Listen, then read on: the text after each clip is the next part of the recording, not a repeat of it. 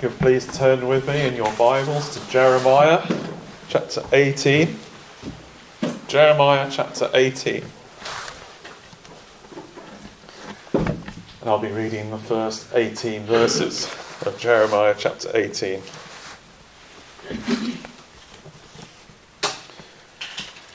The word which came to Jeremiah from the Lord, saying, Arise, and go down to the potter's house, and there I will cause you to hear my words. Then I went down to the potter's house, and there he was, making something at the wheel. And the vessel that he made of clay was marred in the hand of the potter. So he made it again into another vessel, as it seemed good to the potter to make. Then the word of the Lord came to me, saying, O house of Israel, can I not do with you as this potter? Says the Lord. Look, as the clay is in the potter's hand, so are you in my hand, O house of Israel. The instant I speak concerning a nation and concerning a kingdom, to pluck up, to pull down, and to destroy it. If that nation against whom I have spoken turns from its evil, I will relent of the disaster that I thought to bring upon it. And the instant I speak concerning a nation and concerning a kingdom to build and to plant it, if it does evil in my sight, so that it does not obey my voice, then I will relent concerning the good with which I said I would benefit it.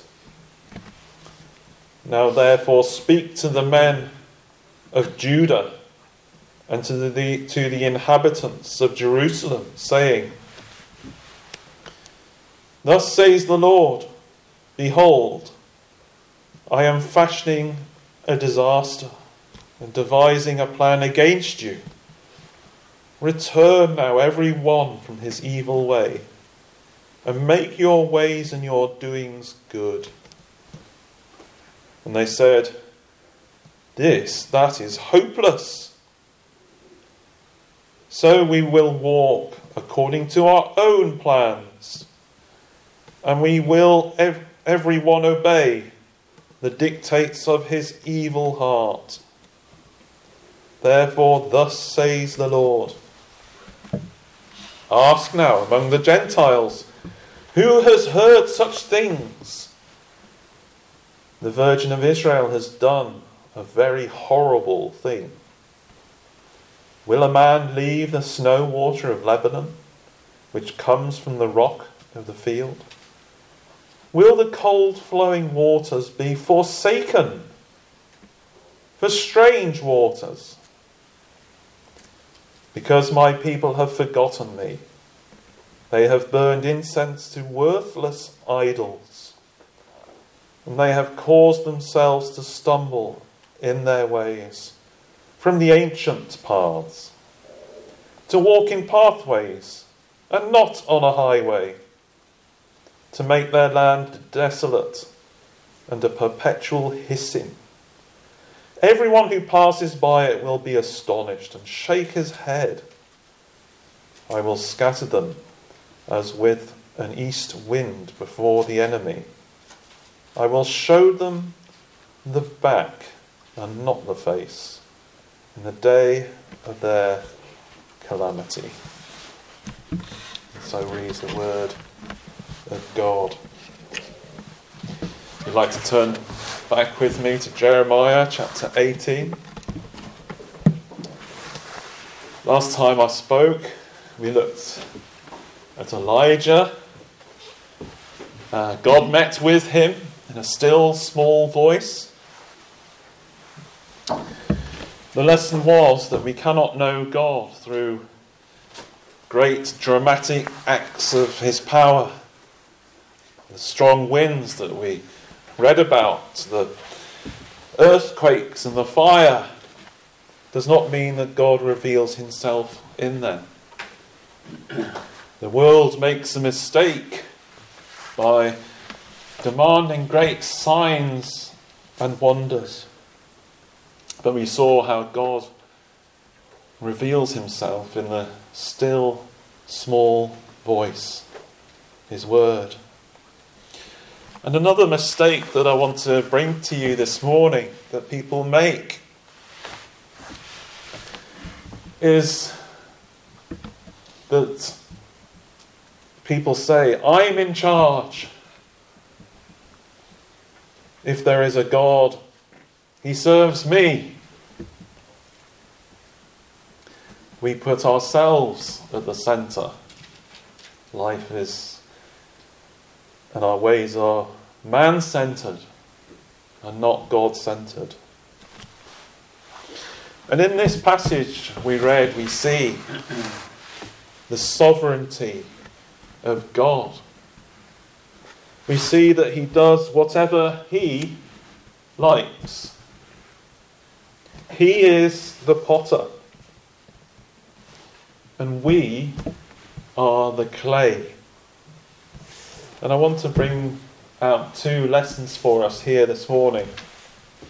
In this passage we see how important godliness is. We see how important mercy is. God is a God of mercy. And then we see also a warning of rejection. So we'll be looking at those two things this morning.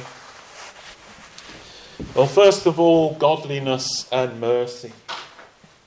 And let's set the scene here.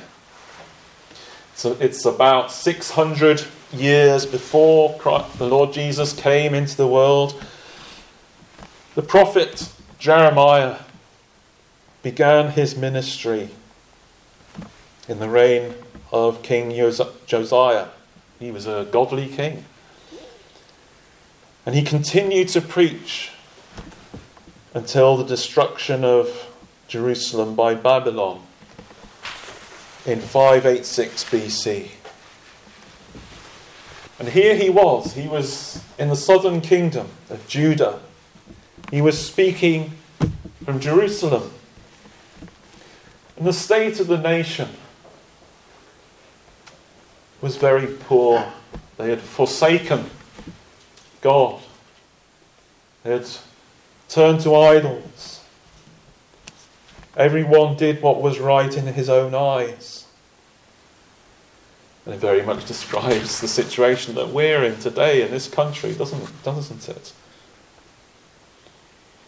And God tells Jeremiah to go to the potter's house. Now, I don't know if you've ever made clay pots. Maybe you have done at school. I remember making clay pots at school. And the teacher gave us a lump of clay, and we'd spend about an hour sort of kneading it with our fingers into a dish or a pot. Here is a potter. And it says there in verse 4, there he was, making something at the wheel. They had a potter's wheel. There, that wheel spun round. They throw the clay into the centre of the wheel and then start moulding and shaping it with their fingers. The slightest movement of the potter made a big difference to how that pot turned out. And here Jeremiah is watching and observing this potter. And it says there, and the vessel that he made of clay was marred in the hand of the potter. This lump that the potter was shaping wasn't turning out how he intended. It wasn't what he wanted to make. Well, what does the potter do? Well, they start again. Take that clay and then squash it back into a big lump again. and then throw it again onto the potter's wheel and start again. So he made it again into another vessel, it says there, as it seemed good to the potter to make. That clay makes that pot. You make it as you want to make it. It's entirely up to the potter. You have complete control over the clay. And that's a picture of God. He is the potter. And the Bible tells us that he predetermines all things. His will is sovereign. What he says happens. He knows the moment of our birth. He knows the moment of our death. And he knows everything that goes on in between. He's not frustrated when he makes something. There's no external force that is frustrating him from doing what he wants to do. He's not answerable to us. And this teaching is a teaching that people don't like. They don't like this. The world does not like God to be sovereign. And even, sadly, in parts of the church, they don't want him to be sovereign. They think that they can do a better job than God. They question God and what he's doing. And this passage tells us, who are we? Who are we to question God? What is the clay here? What's that a picture of? Well, that's us. And we literally are clay, aren't we? Look, in Genesis 2 verse 7, the Lord God formed man of the dust of the ground, the clay, and breathed into his nostrils the breath of life, and man became a living being. We're clay. And the Apostle Paul takes up this theme, that God is sovereign, writing in Romans chapter 9. And he's addressing the question why Jesus was rejected by many in Israel. And many were questioning, is God doing something wrong in not converting the whole nation? He asked this rhetorical question. Remember, a rhetorical question is a question with an obvious answer. Is there unrighteousness with God? He says, certainly not. And Paul is saying that God does what he likes. We know that the people did reject Christ. But God used that very rejection, their very wickedness, to bring about salvation to all people. When they crucified Jesus on the cross, that work of Christ at the cross, where he bore our sins. And Paul addresses those who said, why is God working like this? They were questioning why God was doing what he was doing. And Paul writes, with this passage here in Jeremiah 18 in his mind, why is God working like this? But indeed, O man, who are you to reply against God? Will the thing formed say to him who formed it, why have you made me like this? Does not the potter have power over the clay, from the same lump to make one vessel for honour and another for dishonour? You see, we will never be able to point a finger at God. We will never be able to blame him for making us a particular way. We will never be able to use that as an excuse for the sins that we've done. The potter has irresistible power. And those verses tell us very plainly and very clearly, he chooses some to eternal life. He makes one vessel for honour. And who he wills, he leaves aside. Who he wills. Another for dishonour. And theologians have wrestled with this for many years and centuries, I think. And recently, they don't like this teaching. And they try to elevate the power of man and our wills and our decisions. Well, that's another subject we can get into, but not one that we'll be looking at this morning. But I just want to say that the Bible's very clear. Whatever the Lord pleases, he does. Remember how God revealed himself to Moses. I think it was in the cleft of the rock. And God said to him, I will make all my goodness pass before you, and I will proclaim the name of the Lord before you. I will be gracious to whom I will be gracious, and I will have compassion on whom I will have compassion. Whom he wills to harden their hearts, he will harden.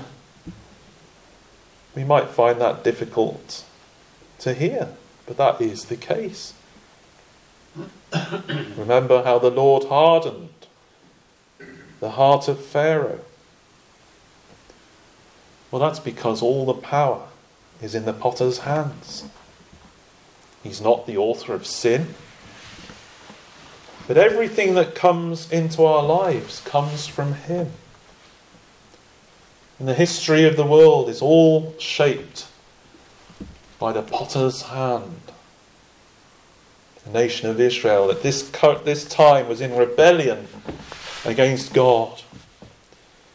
And God must remind the people of his power and sovereignty.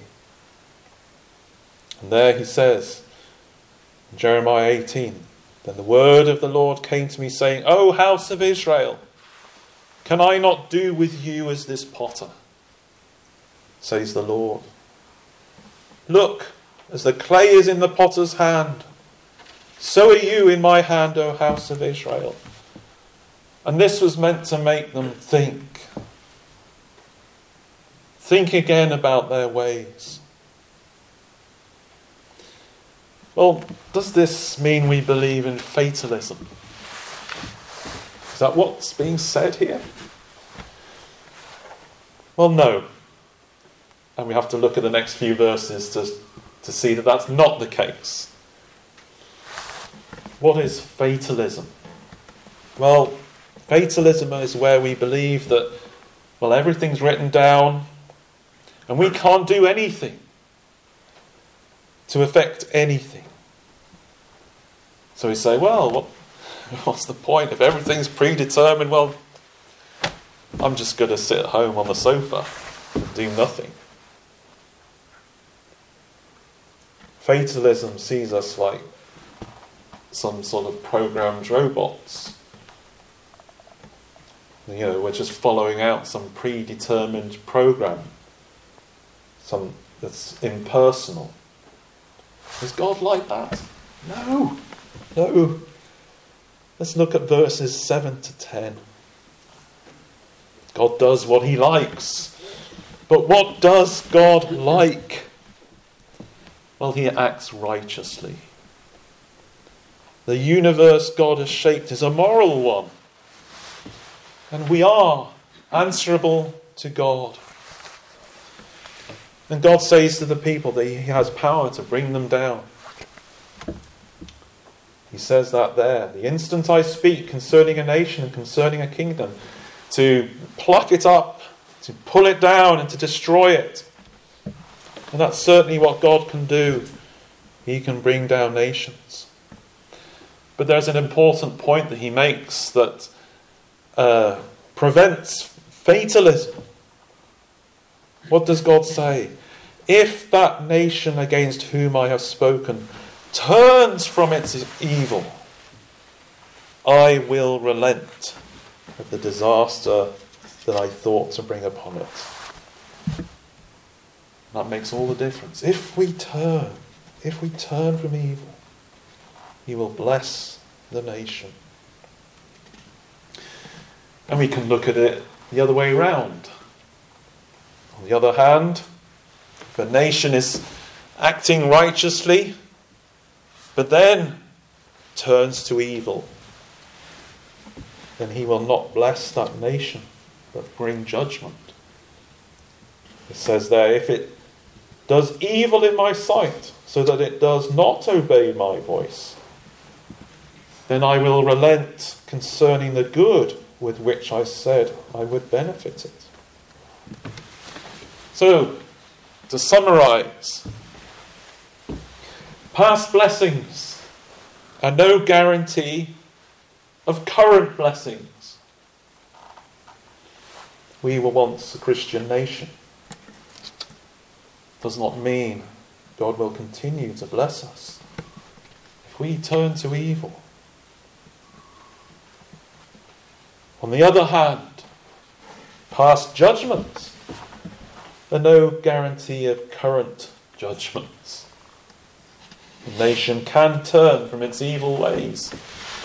There is hope for some nations in this world. We can think of maybe North Korea, the wickedness of the government there. If those people cry out to God, then things can very rapidly change there in that country. This applies to nations. It also applies to individuals. If we walk in sin, then we can expect God's judgment.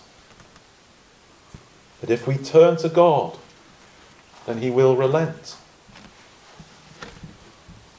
On the other hand, we could say, well, I've been a Christian 30 years, but now I'm not following him anymore. God will judge that person. And what is good to God, what he likes, is godliness. And he shapes our lives in response to whether we turn to evil or turn away from it. That's the clear teaching of this passage. There are two things at the centre of the Lord's message to the people here: godliness and God's mercy to those who turn from evil. And it's the same for us today. Same message. This country can turn from its evil ways and turn to God. And whenever we think of the sovereignty of God in everything, and predestination and things like that, we can get ourselves tied up in knots. We could think, well, could Pharaoh have turned from evil at the end? Could Saul have stayed on the good path? He was a king that started well and then turned to evil. And we can maybe get ourselves into knots of thinking about such things. There are some subjects where we must acknowledge our limitations in fully understanding. Limited in that God's wisdom and ways are always far and above our ways. And limited also in that God doesn't always reveal everything we want to know about him. We know, don't we? He moves in mysterious ways. And we just have to trust him. The truth is, God is the potter. He does what he likes. But his universe is not a fatalistic one. It's not one where our actions don't play a part. They do play a part. What we do matters. Our prayers, they matter. When we sit down in a quiet place and we pray, that matters. We must act in a godly way and obey him. He does what he likes, but we are responsible. There will be a day when we will all appear before the judgment seat of Christ. If we turn from our sin, God will save us. And I want to tell you, if you haven't yet done so, to put your trust in Jesus Christ, who suffered on the cross. He will cleanse you from your sin. He will wash away all of your sins. All those sins that you've done, he'll take them as his own. And he died on the cross to suffer the punishment of those sins. So we've seen the godliness and mercy of God here. Well, what happens next? And this is the second thing we'll look at this morning. Well, it was rejection. And we also have here a warning for us.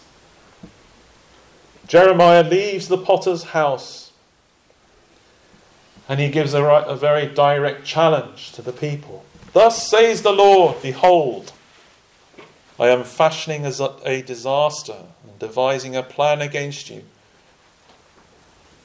But again, he comes with grace and mercy. But return now everyone from his evil way and make your ways and your doings good. There is a way to prevent such things. If they return to God, he will relent and bless them. He will have mercy on them. And that same invitation is there for all of us here, all of the people here who are living in Chelmsley Wood. But what do the people say?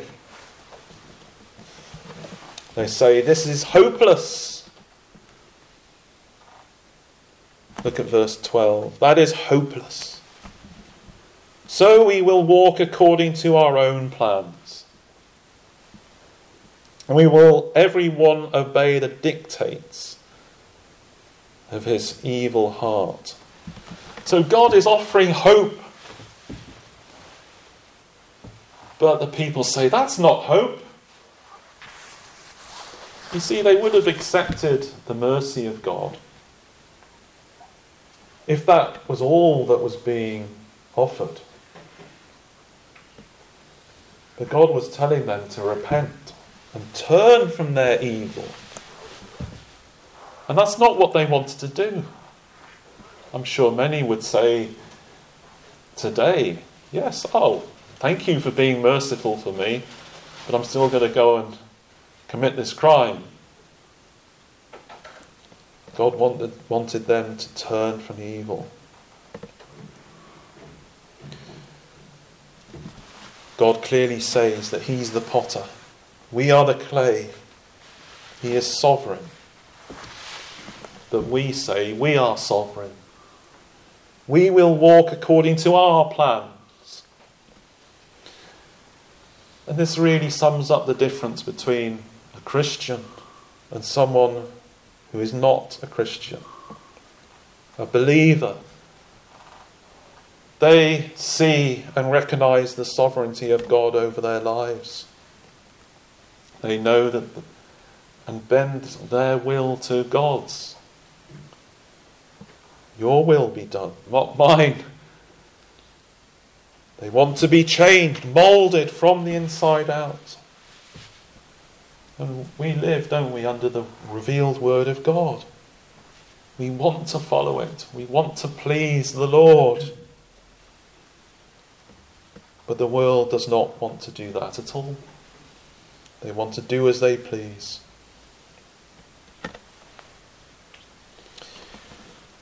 There are many people with great plans and do great things in the world, isn't there? No doubt about that.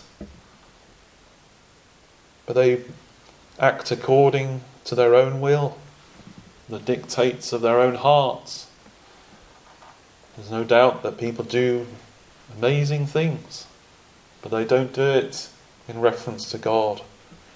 Think of Elon Musk. He's building spaceships and he's building electric cars. Supposedly he's going to save us from climate change with all these things. He runs X, formerly known as Twitter. He's doing so many things. Is it possible for one man to do so many things? And yet none of those things bring us any closer to God. Is he submitting himself to God's will? A Christian does. But the world does not want to do those things. It wants to lay up treasures in this earth for itself. It's defiant against God. And we read that, don't we, in Luke 12 verse 19, of someone who says, "Soul, you have many goods laid up for many years. Take your ease, eat, drink and be merry." But we don't know when our souls will be required of us. And we can very easily fall as Christians, as believers, into this sort of attitude. We have our own plans. Some of you young people, you might have plans for what you want to do in your life. But is God king of your life? We are reminded in James chapter 4 verse 13 of those who say, "Come now, you who say, today or tomorrow we will go to such and such a city. Spend a year there, buy and sell and make a profit. Whereas you do not know what will happen tomorrow. For what is your life? It is even a vapour that appears for a little time and then vanishes away. Instead, you ought to say, if the Lord wills, we shall live and do this or do that. But now you boast in your arrogance. All such boasting is evil." And what's that really saying? It's the clay saying to the potter, "Make my life like this. I want to be this. I want to do that. I want to go there." I remember someone I met on holiday just before the first COVID lockdown happened. And they were very put out and angry over the things that she couldn't do over the coming months because of that lockdown. She was in tears. And I thought about that, and I thought, well, God is sovereign. Aren't we to accept what he is bringing about in the world and follow him wherever it goes, whatever happens?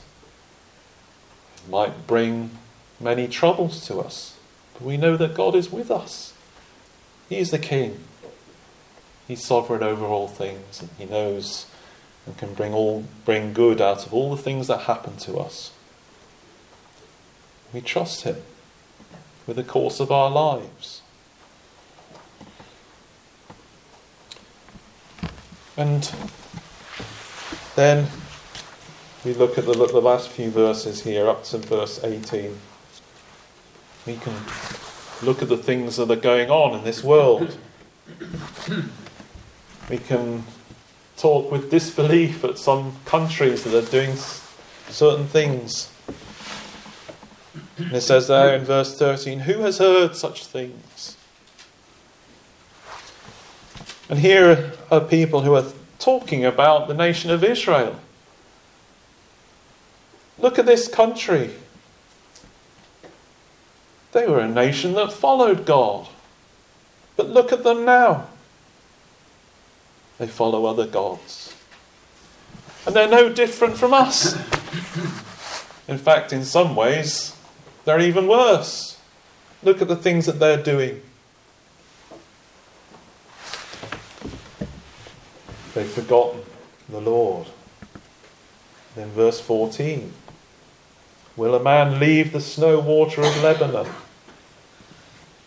Think of a place up on the mountain. There's a spring of water, fresh, cool water. You know, water that's melted from the snow. It's pure.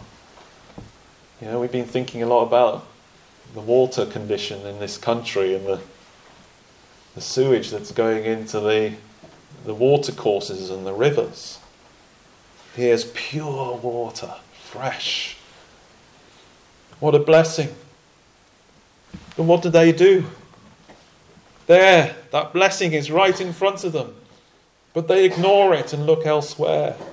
It says, will the cold flowing waters be forsaken for strange waters?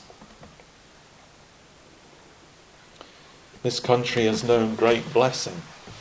It's known the refreshing water of God's word. But now, people are looking for other answers. They're looking to the politicians to solve all the problems.